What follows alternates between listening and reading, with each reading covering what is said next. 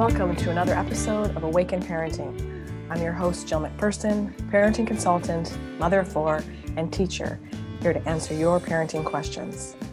You may remember a few weeks back, I had Jen Searson, a sleep and well-being specialist from Heartfelt Slumber, on the show to help me answer some questions I'd received from some moms struggling with sleep and bedtime routine challenges.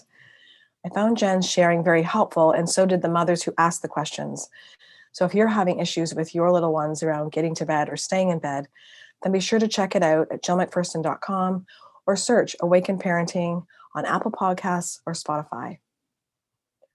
On today's episode, I have Jen back with me today, but this time the tables are turned. This time it was Jen who reached out to me to see if I could help address questions from her clients. The questions are around anger towards a partner when it comes to getting babies or children to bed, as well as anger around lack of sleep, particularly sleep inequity amongst two parents. If this is an area of concern or struggle that you and your partner can relate to, then you'll want to stay tuned and listen in to today's episode of Awaken Parenting.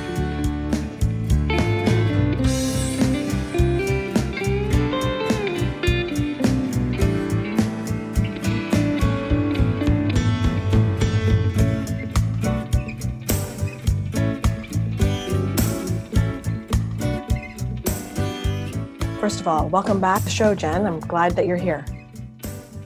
Thanks so much for having me. I'm so happy to, join you and chat all things parenting here because I think that they're so important and so valuable. Great. Now, as far as I can tell from what you shared with me so far, we're talking specifically about mothers having anger towards their partners or husbands around the things that are happening or not happening during the bedtime routine throughout the night, and even right through to managing early morning wake-up time. And I believe this is a huge issue with couples, and I'm guessing most couples have a certain amount of struggle with these issues. In fact, I had one young mom reach out to me, Rebecca, who saw this post on Facebook, and she reached out to share, I just saw your post about sleep and co-parenting. It's a tough one, breastfeeding and wee Charlotte needing me through the night and not being interested in dad. Not rage, but thinking it's unfair. And she added a few ha-has through her message. And I think a lot of women do this because they don't want to be mad, especially if they don't see there's any options. In this case, Rebecca is breastfeeding and the baby doesn't even really want dad in the night. So in this situation, I believe many moms don't want to be mad because they see there's no way out of it. So they're trying to laugh it off or say they're not really that upset, but down deep, there can be significant anger. And if suppressed long enough, it can easily turn into feelings of rage. I would say sleep inequity amongst two parents can be a huge trigger for conflict and can create huge tension in the relationship. And I know personally, I've heard some women report that they, intentionally choose not to breastfeed so that dad has no excuse to not be involved in the feeding of the baby. Or some moms use a breast pump to build up a supply of milk in the freezer in order to have milk available for dad to bottle feed the baby during, say, 2 a.m. feedings. So given all that, Jen, what are your thoughts on this? Can you relate to this? Yeah, so this is definitely something that comes up a lot in my practice when working with families, when we're talking about, sharing the load or creating that balance. Sometimes we're asking, parents to do these hard things and really channel into their own self and what they need to work through. And sometimes that's hard if you don't have another partner that you can rely on, or you're feeling like you can rely on because of the circumstances. And I know for myself that I was really triggered by this topic actually, and what led me to reaching out to you. I know that it can be challenging in those nights when you are waking up and you are the only one kind of responding, and feeling that resentment kind of build up over time really takes a toll on the relationship and, how you're feeling in terms of the night in general, and with that time with your baby too. So I think it's definitely an important topic to talk about and to touch on and address. And I don't think we need to, ignore it and pretend like it's not happening. It definitely is there. And I think it helps getting the word out and talking about it a little bit more and processing some of those things too, for sure. Yeah, for sure. Okay, great. So why don't we just get right to the questions then? Um, so you said you've got a few there. So let's hear your first one. Yeah. So the first one that I have is I get crabby when he starts to rowdy play before bed. He never has to deal with the repercussions of a baby that won't settle. I'm a stay at home mother, so I do all of the overnights during the week. And so this mom is feeling this tension. She's done all of this work kind of throughout the day to kind of make sure that their bedtime is lined up and everything is feeling okay. Maybe dad just gets home. Now they're having this rowdy kind of play. And that's really hard for a mom. You can kind of feel the anxiety kind of spewing out there. So yeah, what are your thoughts on that, Jill? Yes, I can relate to some of this as well myself. Definitely this whole topic I can relate to with four kids for sure. But as far as this specific question from mom about being concerned about rowdy play before bed, right off the bat for me, this is about a lack of communication that needs to happen between both partners as far as what is going to be okay for just before bed, basically working out together. This is the routine. The other thing that comes up that's really important for moms to realize is that dads tend to interact and communicate with their children in a very different way than moms do. And there's reasons behind that. There's sort of biological reasons behind that, right? Dads are important and have that instinctual need to kind of almost, I don't want to say necessarily toughen them up, but roughhouse and play with them in a rough way. And there's a reason behind that. And there's a reason why moms can cringe, whether it's just before bedtime or a mom can see, dad being rough with kids any time of the day. And some, moms could find themselves triggered with that because we innately want to make sure our children are always safe. And we can start to visualize, the cut or the bruise or the trip to the ER room because this, rough play got too rough. And so there's lots going on for mom here that she needs to recognize.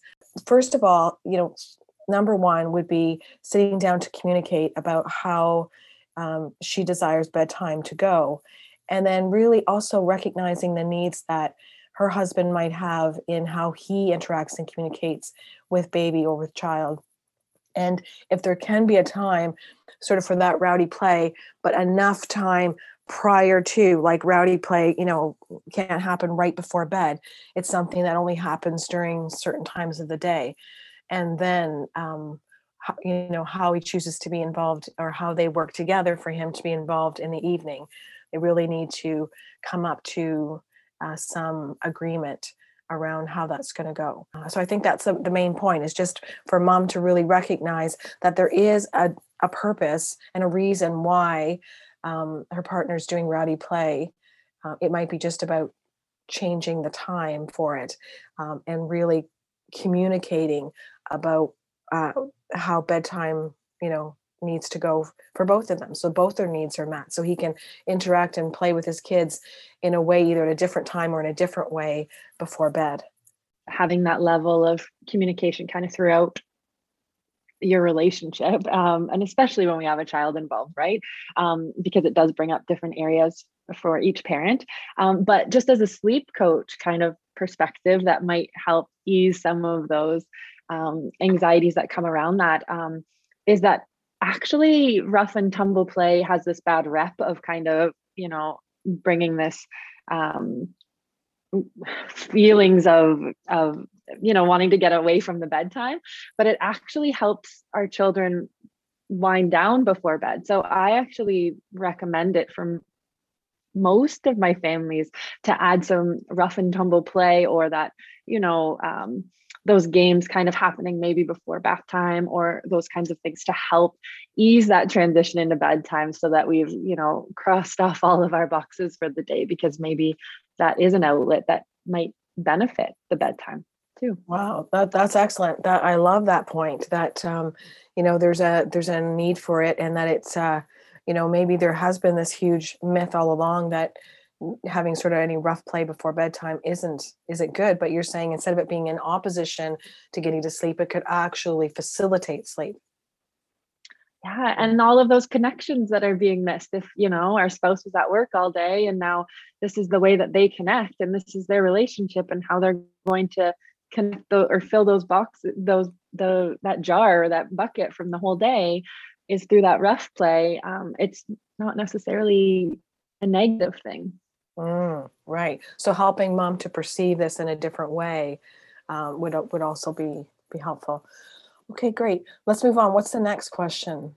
Yeah. So we have another question here saying, I want my spouse to help with nighttime support, but then I'm not sleeping, but rather listening to their every movement or what is happening in the room next to me. And I end up just waking up and dealing with it myself. I get mad at my spouse for not knowing how to do it properly.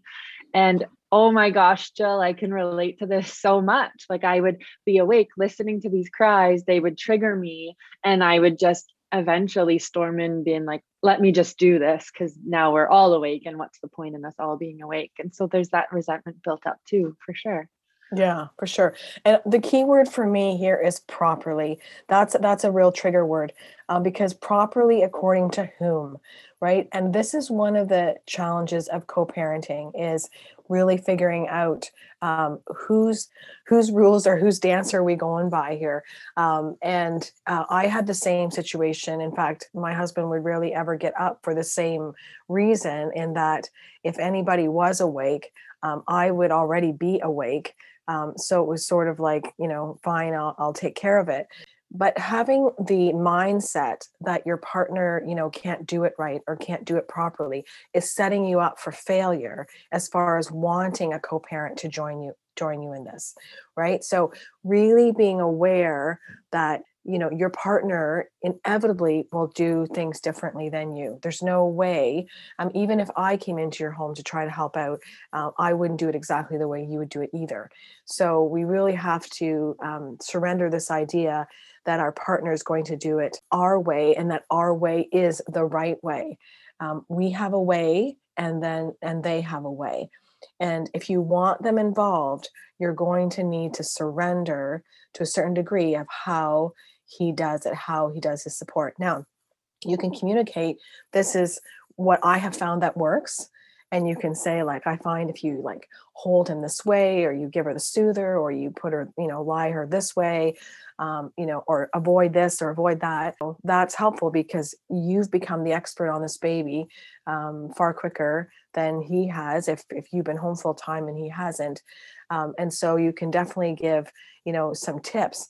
But if you come to an agreement that, he's going to get up in the night to help out, then you need to surrender and let him do it and figure it out. And if it means, you can decide, am I going to lie here in bed awake and sort of stewing over, hearing the baby cry and thinking he's doing it wrong, or am I going to, get up and deal with it? But I would suggest if you really want him to be helping, then you're going to have to lie there in bed and take deep breaths and let him figure it out and let him, learn how to do this. Basically, surrender. I know my own personal example. I remember my first epiphany with this one was when our oldest was a newborn. It was on the weekend. And so, of course, I wanted my husband to be more involved because he wasn't at work. And he agreed to do bath. And then I came into the bedroom and he had was putting on a diaper, and then he started to put the sleeper on, and he put the sleeper on. He started putting the arms in first.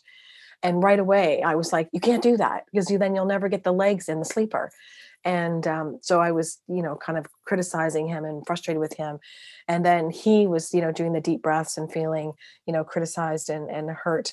And then I realized, like, I don't need to tell him this because he would have eventually figured that out. He would have been like, I can't get the legs in now.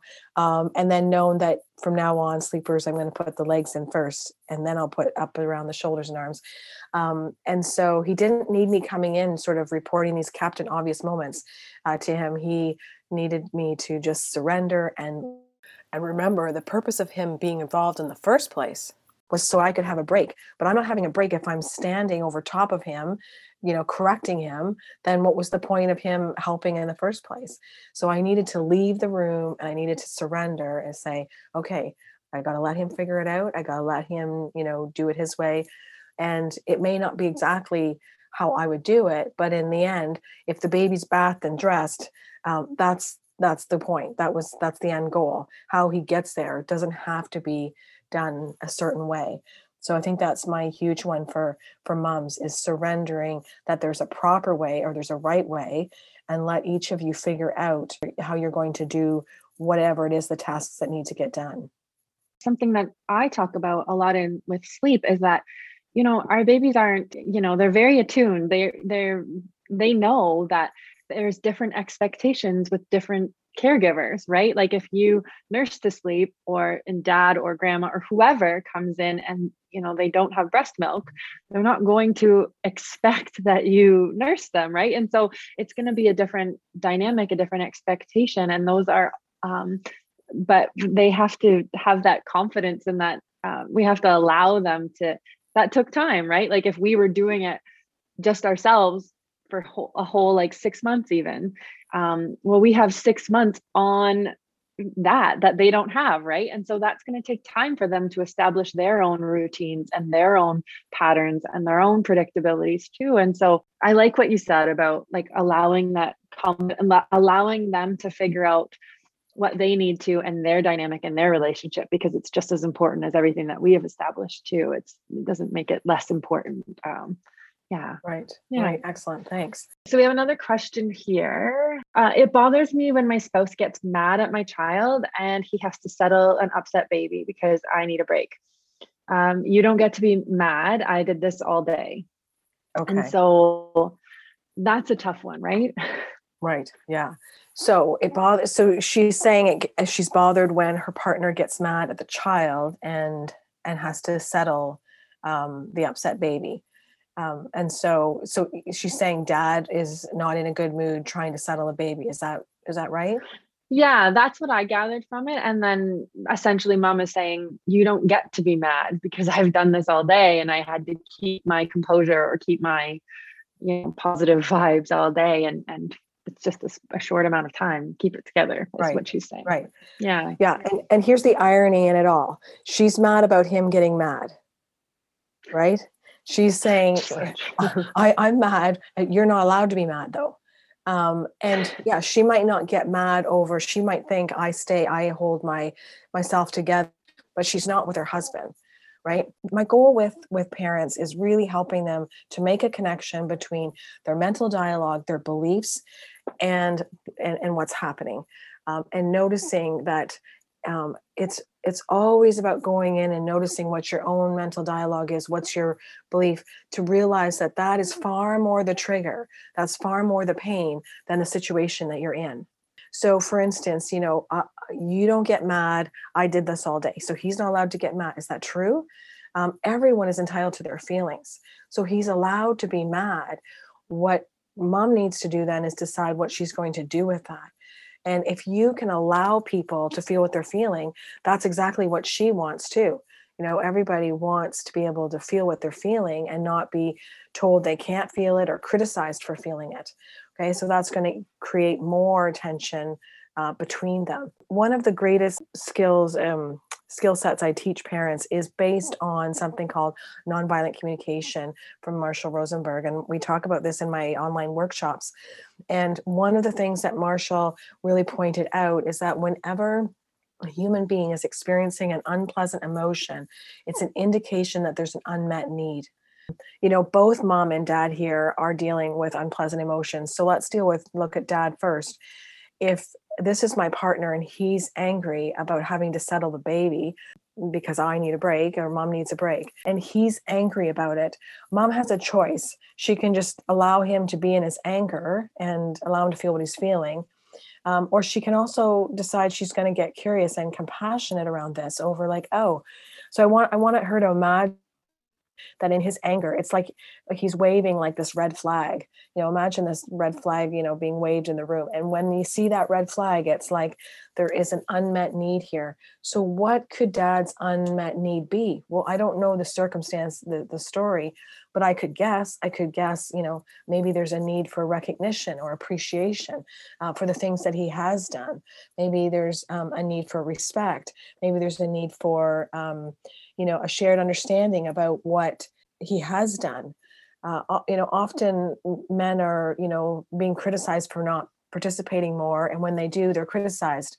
And so there can be a lot going on for him on what's contributing to the anger. It could be some beliefs that he's dealing with, right? So he could have some beliefs over what his role is and what her role is, and that's where communication really needs to come in. But one of the key things I really want to stress to people, and I need to remember this myself constantly too, in particular, if I'm experiencing a negative emotion and my partner is too, if I want him to understand me and hear me, one of the best ways to ensure he does is to make sure I hear him first. Mm. And this goes in any relationship. If you want someone in any relationship that you're in, whether it's a work relationship, a personal relationship, parent-child relationship, if you want the other person to hear you, then you need to take the time to listen to them first. Because when the other person feels heard, now they can open space to hear you. So my invitation for mom would be to start getting curious on why dad is mad instead of believing he shouldn't be. He shouldn't be. Is that true? Apparently he is. So why are we going to argue with reality? Reality is he is mad. What's going on? You can be compassionate to it. And if you can't because you're too triggered yourself, then creating space and walk away until you're both not in that emotion would be the next best thing. And sometimes it is required because we just can't communicate effectively when we're both triggered. So, but ultimately the goal then would be to find out what's going on, what's behind the unpleasant emotion, what need of his is not being met. And when you can start recognizing that and empathizing with that and verbalizing to him, the unmet need, and him, you'll know you get it, because whenever you sort of start wondering what's going on for the person and you start speculating, like, are you feeling unappreciated or are you feeling unrecognized for all that you do, you'll know, because their shoulders will instantly kind of come down and they'll let out a huge breath, and be willing to make eye contact. Those are sort of the signs when someone feels like they've been heard. And then when they're in that space, that's when they're going to be more receptive to hearing, so this is what's going on for me, and sharing what's coming up. And really from a place of sharing of like, I just want to let you know about my life, not from let me tell you how my misery is your fault. Right? Because that's key. It's not. We do walk around with this huge myth in our language that you made me mad or you upset me. What we really need to do is get self-empowered and notice what our thinking is, what our beliefs are that created our emotion. And then for mom, so if she's mad or she's upset about dad being upset, so what's her unmet need?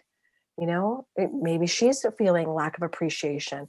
Maybe she's feeling lack of worth and value from her spouse because, this seems to be around her needing a break.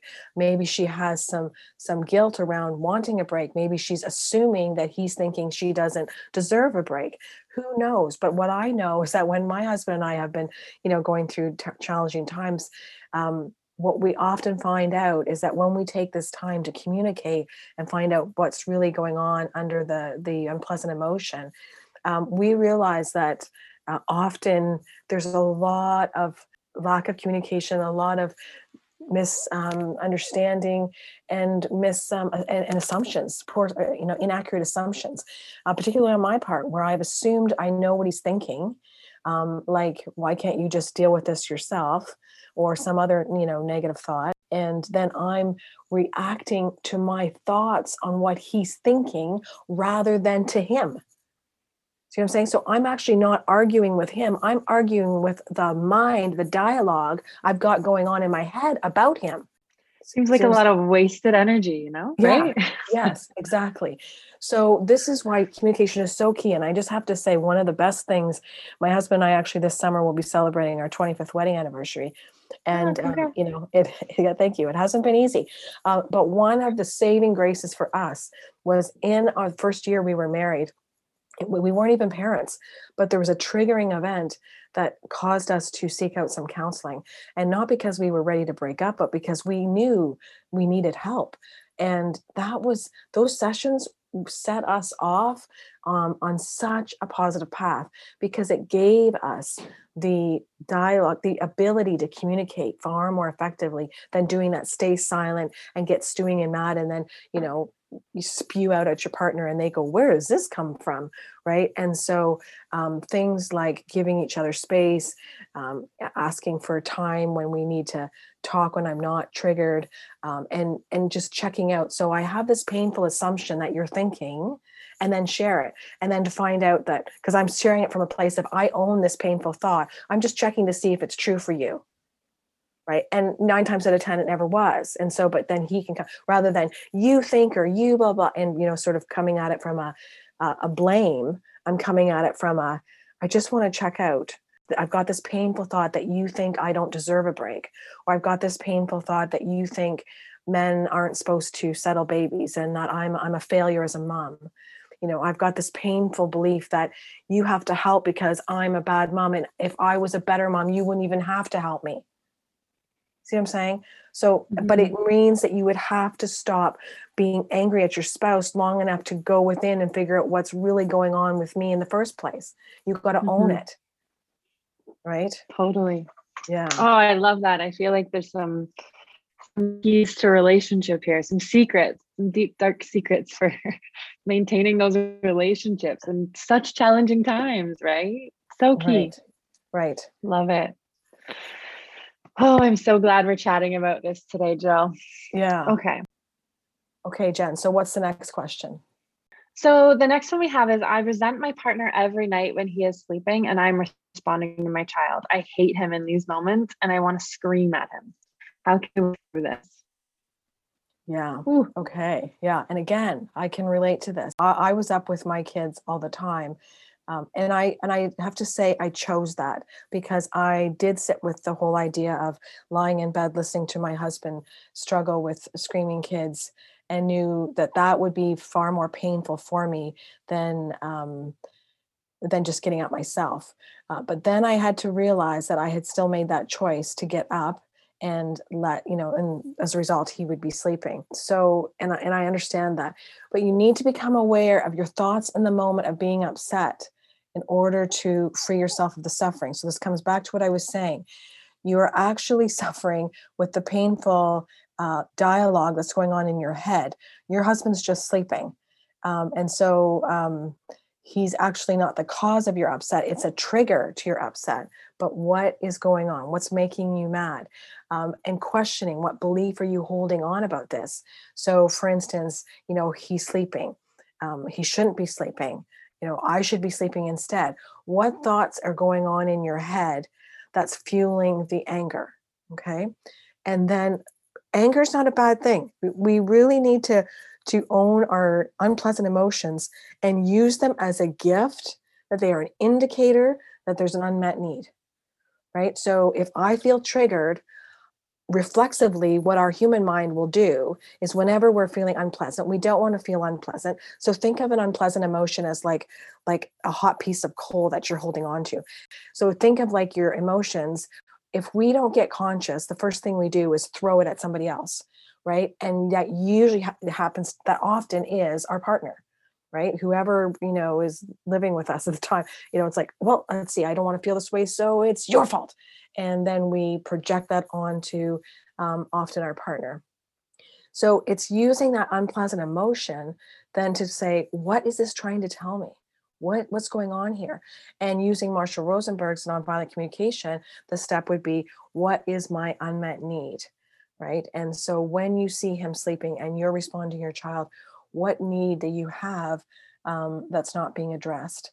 And again, I want to reiterate that we explore all of these skills And the way of doing this in my online workshops, I have one for parents of younger children. I have one for parents of tweens and teens. It doesn't matter the age of your kids. It's still the same work you need to do, figuring out what's behind this emotion. And it takes skill, it takes awareness, and I teach that to parents when they join the workshop. So you can explore that more. If any of your clients or my listeners here want to explore that more, be sure to check out my website at jillmcpherson.com. So what's the next question? So we disagree on what works for our child right now. And my spouse is always trying to teach my baby how to settle in new ways. And it's so frustrating for me. This one's interesting for me because it comes up a lot, obviously, in sleep. Like I think we've touched on it a little bit, but if a mom has figured out something that works for the baby and they have their own jive. And I don't love the word teach. It's a little bit triggering for me too, if I'm being honest. So yeah, what do you think about that, Jill? I'm wondering if it's that dad wants to try to have baby settle in a different way than mom. And if I had to guess, not knowing the story, but let's just make something up so we have kind of a context a little bit more. It could be that mom's doing the nursing and coddling and maybe even lying down to do the sleep thing. And maybe dad wants to like put baby down so baby puts him or herself to sleep. Let's say that's what's happening. And it's so frustrating. Again, it's going to come down to communication for this mom. And so if dad is going to do bedtime routine, if you've agreed that this is what's going to happen, then co-creating a plan around that. And part of that might be that dad needs to do bedtime routine differently. Dad needs to put baby down differently than you. And if it's not okay with how dad's doing it, then it comes down to deciding, okay, so this is going to be my area, then how else can dad contribute instead if it isn't going to work? Because there's always other ways that dad can, contribute. So for instance, I always did the bedtime routine, then I would say to my husband, while I'm doing this, could you please finish up the kitchen, cleaning up the kitchen? Could you do help with the older one getting homework done or home reading done? Or can you do this and this for me while I'm doing this? Because we both agreed that I was the expert at getting them to bed and to sleep. And that wasn't his area of competency. So what could he do? He could do other things so that when I did have bedtime routine done, then we could meet. And when he didn't, then there'd be more frustration because, he'd be ready to go to bed. And I'm like, well, I still have 10 things on my list to do. So I'll see you in an hour. And so we needed to communicate about that of like, if you want me to join you and come to bed, if we can go to bed at the same time, the only way I can do that is if you do A, B, and C while I'm putting, kids to bed. I could have chosen the other where I let him do bedtime routine his way, but you need to pick which is, works better. And for me, it was more painful for me to surrender bedtime for multiple reasons. Not so much even how he did it, but emotionally, I needed it. I wanted to do bedtime for connection, and where he didn't have that same needs. So I was getting my needs met and he was getting his needs met as far as finding other ways to be helpful and contribute to the bedtime routine. Right. So again, it comes back to communication.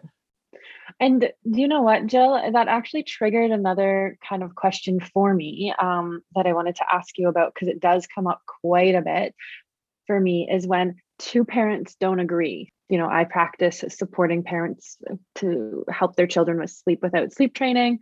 But often, I mean, what comes up quite a bit is that, dads see the moms struggling. And so then they want to resort to something different. And that might look like sleep training. And now we have both parents kind of trying to figure out some happy medium there. But really, it's just that mom's feeling like, I can't leave you alone to let you do like bedtime or whatever, because you're just going to leave baby to cry. And that's not how I want to parent. And dad's like, well, I don't want all of this stuff. Let's just try it for a few nights. And so I see a lot of walls put up when it comes to this topic. And it's a pretty hot one in my practice. So I was wondering what are your thoughts on that? And if you could shed some light in that kind of area, if you don't mind. Okay, so what I hear though in that, like, for instance, your example was dad wants to do something more around, say, sleep training. I hear a man who deeply cares for his partner and wants a solution to take her out of pain, right? So that is what we need to focus on is the love and intention is there. What he needs to become aware of is that the means in which he's trying to accomplish this isn't effective. In a relationship, if the means in which we're trying to get a goal accomplished is not working, then it's coming back to, okay, so what though is the intention here? The intention is love and connection, right? So coming back to listening, that if if you need my help and I offer a help that isn't help to you, why would I keep using that same strategy? I need to back up and go, okay, so I see that you're suffering and that you're challenged with this. What do you need from me? What can I do to help? I know men have this desire to rescue and to try to come in and be Superman and save the day, because in Hollywood, Superman never has to be told how to save the day; he just knows how to save the day, right? So men want to be the Superman in their woman's lives, and that doesn't mean getting Coles Notes version of what to do. They want to just come in and save the day. But ultimately, we also need to train our men that the best way you can save the day is to hold space for me when I'm upset, to hold me when I cry, and to listen to me. And then from the place of listening, he can either take action from what he's heard or check in. So what do you need from me? And I have found, even in my own marriage, that 9 times out of 10, the best thing my husband can do is listen. And often he doesn't actually carry out any sort of behavioral action except maybe hug me, right? Or say something like, I hear this is tough. Do you need anything from me? And sometimes, yes, I'll say, yeah, actually I need, and then I'll say, but a lot of times I realize when he says, validates my struggles and gives me that hug and reassurance, often says something about what a great mom I am, and what can I do. I often find there's lots of times I don't actually need him to do anything at that point, because he's done it. Yeah, you He's just needed somebody to help you breathe for a minute. Like, Yeah. yeah. Yeah.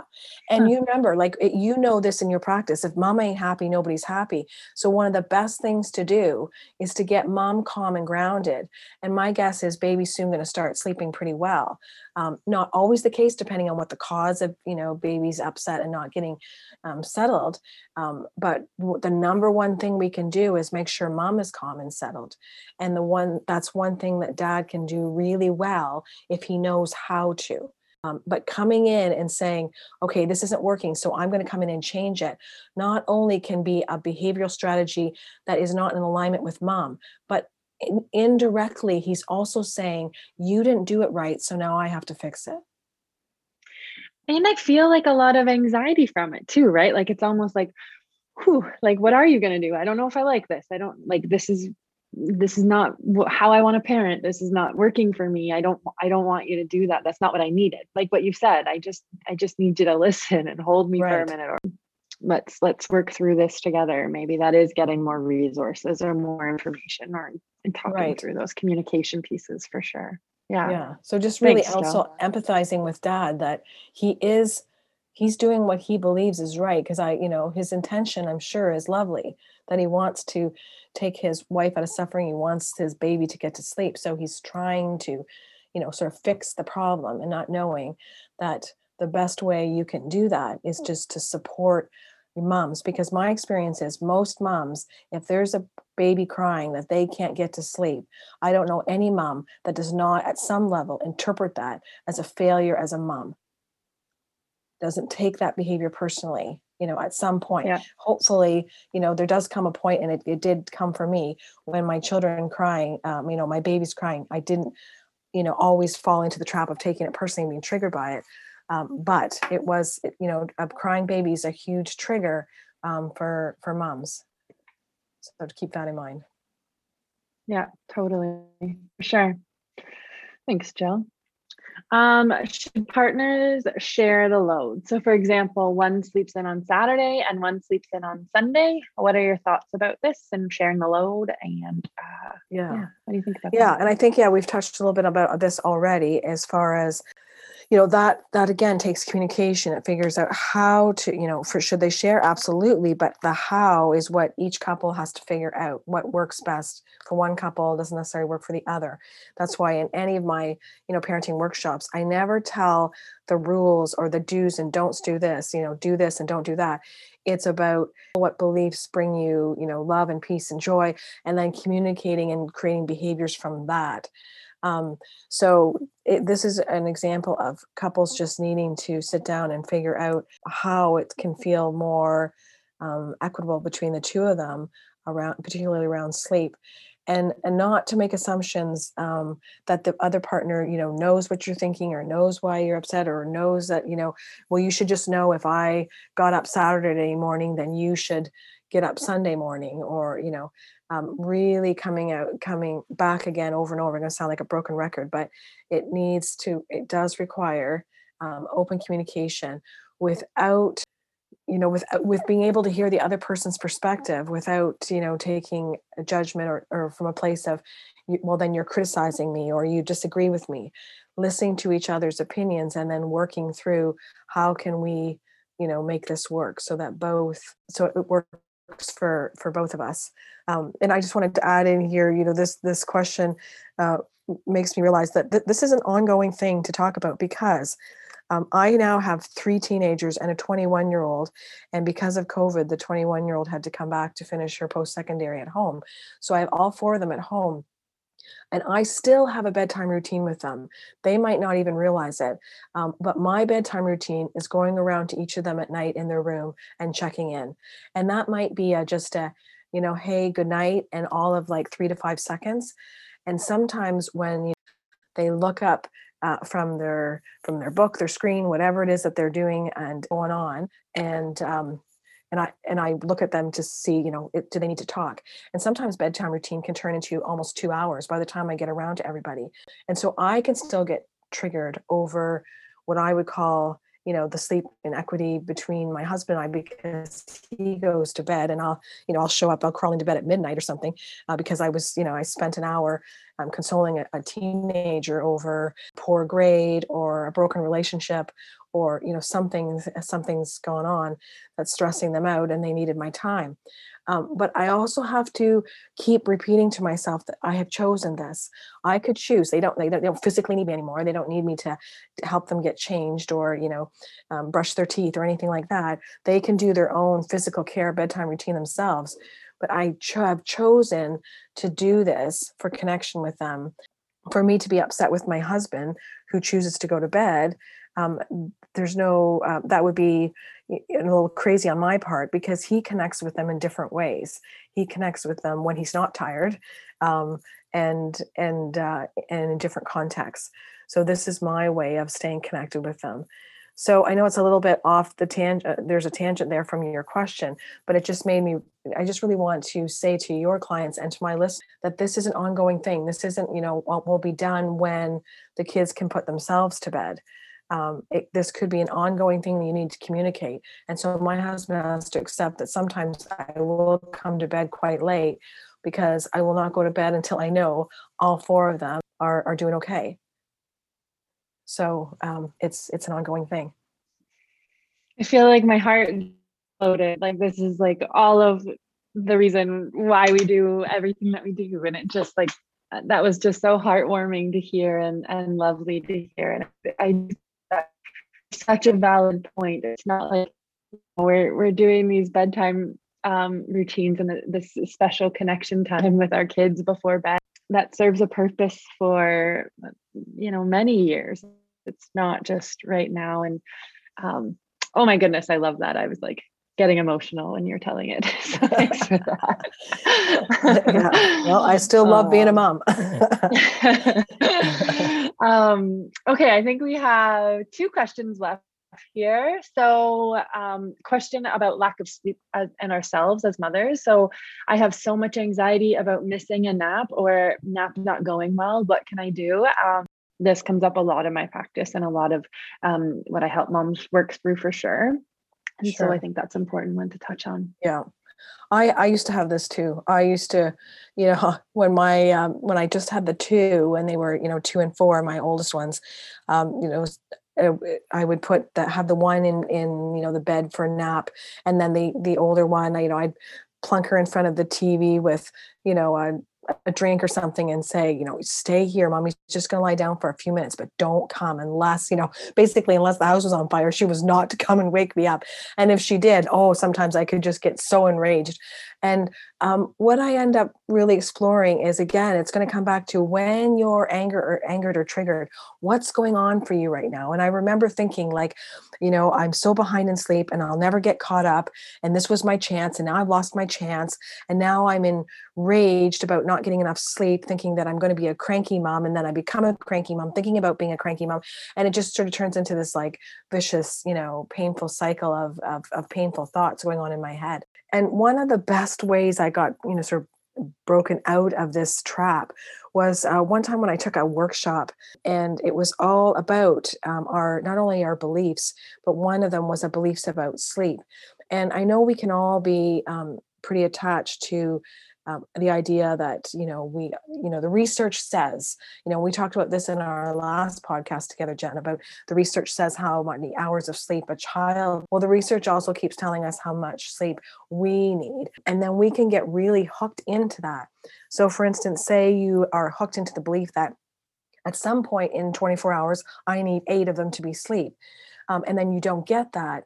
You can be far more upset about your belief that you're not getting enough sleep than whether or not you're getting enough sleep. So here's an example, and I catch myself still doing this. Sometimes I will stop and say and do like a mental inventory over, like, if I think, say, I've been woken up too soon, or I didn't get the nap I wanted, or that kind of thing. I can stop and I find myself, I do a mental inventory over the past, say, 2 or 3 days. How much sleep did I get? If I decide that that wasn't enough sleep, then suddenly I feel tired. But if I decide, oh, actually, wait a second. Well, yesterday I got a nap, and then the night before was actually a pretty good night. Yeah. So actually, no, I'm okay. I'm doing okay. Right. So Yeah, so again, it's the mindset, it's right? such a Yeah. mindset. It's so important that we become aware so we can get in control of how we feel emotionally than the actual amount of minutes or hours we sleep. Back to this mom about, having anxiety over missing a nap. I would say that most of her anxiety is attached to a belief that she does require a certain amount of sleep in order to function. And when you're attached to that belief, then you are going to get triggered if you don't get that amount of sleep. My invitation would be to invite her to be open to, is that true? Could you sometimes function fine with less sleep? And trust that, it'll all work out eventually. One of my most peaceful thoughts for myself was, oh, I'm not getting a nap now. It'll all work out. I'll get enough sleep eventually. I think a lot of my families are worried about if their kid like misses that nap, like if they're like, oh, this needs to be scheduled, and now we've missed a nap in the day, and that's going to be pretty anxiety provoking. But I think that those points are very on par with that. Like, is that going to impact us as much? Or can we make up for this later? Can we still get out of our house today, even though they might not nap in the car, kind of thing? So I don't think it's everything, right? Like, I don't think missing a nap is going to be the end of the world. I think it just it's the mindset for sure that goes around it. Okay. Yeah. So good point. So, right. It's the same applies to whether we're talking about mom missing a nap or kids missing a nap. If we're, so set on they need this certain amount of time to sleep, or they need a nap for this long, or if they miss their nap, they're not going to function well. That thought can create far more anxiety than the actual, reality that's happening. So, whether we're talking about mom's nap or kids naps, really noticing how much it's our thinking about naps and how it should go that's creating far more anxiety than the reality. Totally. Love Yeah. it. Okay. Any last I can questions? relate. There's one last one here. I feel angry with my baby and all the night wakings, knowing all the things I have to do in the morning. This is not their fault. but what can I do? And so this comes up a lot with me. Like, again, there's many reasons why our children wake up in the night. One of the main ones being that it's a safety mechanism, so it's pretty important. But that can be, again, going into those mindsets and those worries, right? So, oh my goodness, I'm not going to get enough sleep. I'd be alone in the morning. What do you think about this, Jill? Yeah. And again, I'm going to sound like a broken record, but it comes to managing your thoughts over, I'm not going to be able to function in the morning. Well, is that true? Well, you will. And try to keep yourself calm by also functioning over, what do I need to do right now in this moment, rather than thinking about the long list of things you have to do tomorrow. Staying calm over, even if you're up in the night and you feel like this is going to compromise your functioning the next day, just reassure yourself that you are going to be fine. It's going to be okay. And, I just need to do one thing at a time, and really minimizing or only narrowing down to think about what you need to do in this moment. And right now in this moment, if your baby's up, you're dealing with your baby, and knowing and really taking those moments of, tomorrow's going to be fine. What I need to do in the morning, I'll be able to do it in the morning. It's going to be fine. You'll get calmer, baby gets calmer, and you'll be highly more functional in getting those tasks done. So really, again, this is coming back to being very aware of our thinking, and then getting control over that, crazy monkey mind, and calming ourselves so that we can function from a place of calm, rather than from, upset or anxiety. Children are, I always say, our greatest spiritual teachers. And one of their jobs is that they're here is to help us learn how to control our minds. I like that. And it's for sure way easier said than done, right? Like, it takes time. It takes some practice. It takes some deep work in ourselves, for sure. Yeah. Oh, for sure. I loved all of that. That's super helpful for all of families. I think we touched on so many questions that come up so frequently in sleep. And I think what I like to remind families is that you're not alone in this, right? Like, so you're not the only one that's feeling these things, having to work through a process. I think it's part of the role, and kind of the work that kind of goes along with it. So thanks so much, Jill. Yeah, great. I also want to add in, if any of your listeners and my listeners are looking for some good resources, I really appreciated the book Getting the Love You Want by Harville and Helen Hendricks. That can help with working on some communication skills. And presently, my husband and I are actually reading together Hold Me Tight by Dr. Sue Johnson. And it's been great in showing how we can kind of get into these communication traps, like a dysfunctional, painful communication trap, and how to break yourself out of it. So those are two resources that your listeners and my listeners may want to keep in mind. And I want to thank you, Jen, then, for reaching out to me with these questions. I really appreciate it. I think this has been a great discussion, and hopefully this isn't our last our podcast. Podcast number 2 together. Who knows? Maybe we'll be back again. Yay! I hope so too. Thanks, Jen. Yeah. Thanks. And so, for all the moms listening, and for the dads listening, our hope is that it has given you insight into your own struggles with the challenges around how to be supportive and how to be more effective in participating in issues around bedtime, sleep, or lack of sleep in your home. And if you have any further questions on this topic, please feel free to reach out to Jen at heartfeltslumber.com or myself at jillmcpherson.com.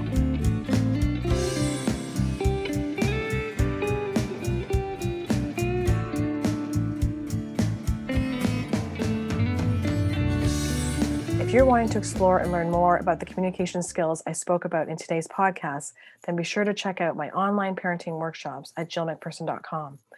I have an online 4-week workshop called Small Hands, Big Challenges for parents of children approximately ages 4 to 10, and another called Stay Connected with Teens for parents of tweens and teens.